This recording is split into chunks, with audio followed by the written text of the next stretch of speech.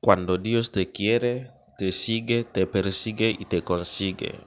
El Señor esté contigo. Es jueves 5 de septiembre. Estamos en la 22ª semana de tiempo ordinario.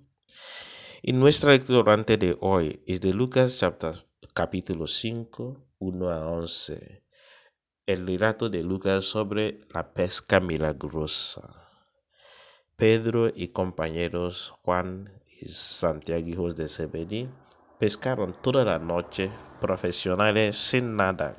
Jesús apareció a la orilla, se entró en la barca de Pedro y comenzó a enseñar a la orilla. Al final dijo a Pedro: lánzate más adentro, tira la red. Pedro dijo: pero toda la noche hicimos, pero si tú lo dices, lo haré. Ya sabe cómo culminó la historia. La pesca milagrosa, el asombro, invitó a los demás y llenaron la barca. Pedro no pudo imaginar ese. Se inclinó, tiró de piso. Aléjate de mí, soy pecador. Y Jesús le dijo: bueno, ahora en adelante será pescador de hombre. Y dejaron todo y le siguieron. Cuando Dios te quiere, te sigue, te persigue y te consigue.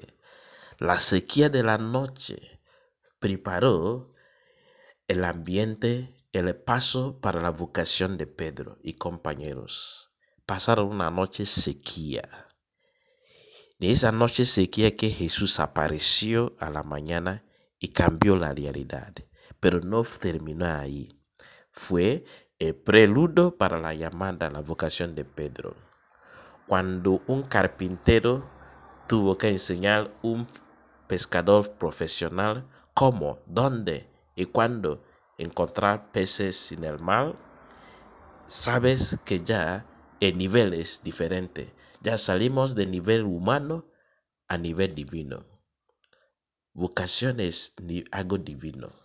No se trata de lo que te antoja hacer, lo que tú quieres muchas veces hacer o sientes.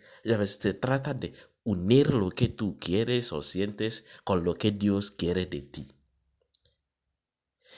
La vocación cristiana, ¿qué es lo que te hace feliz? Descubriendo lo que Dios quiere de ti.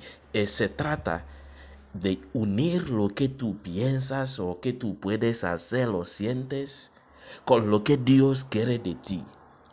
Unir tu profesión con tu vocación. Y la vocación de todos los cristianos es ser pescadores de hombres.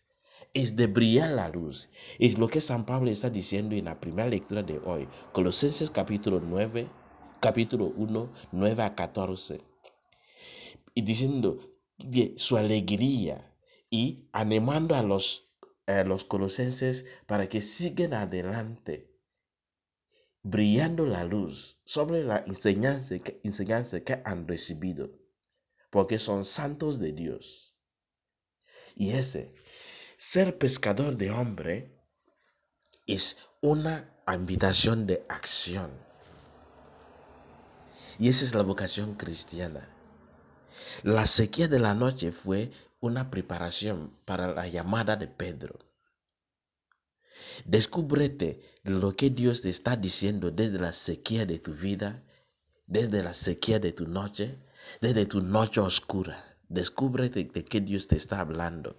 Dios no es autor de desastres o dificultades, pero en todas las cosas Dios obra para el bien de lo que le llaman. Romanos 8:28.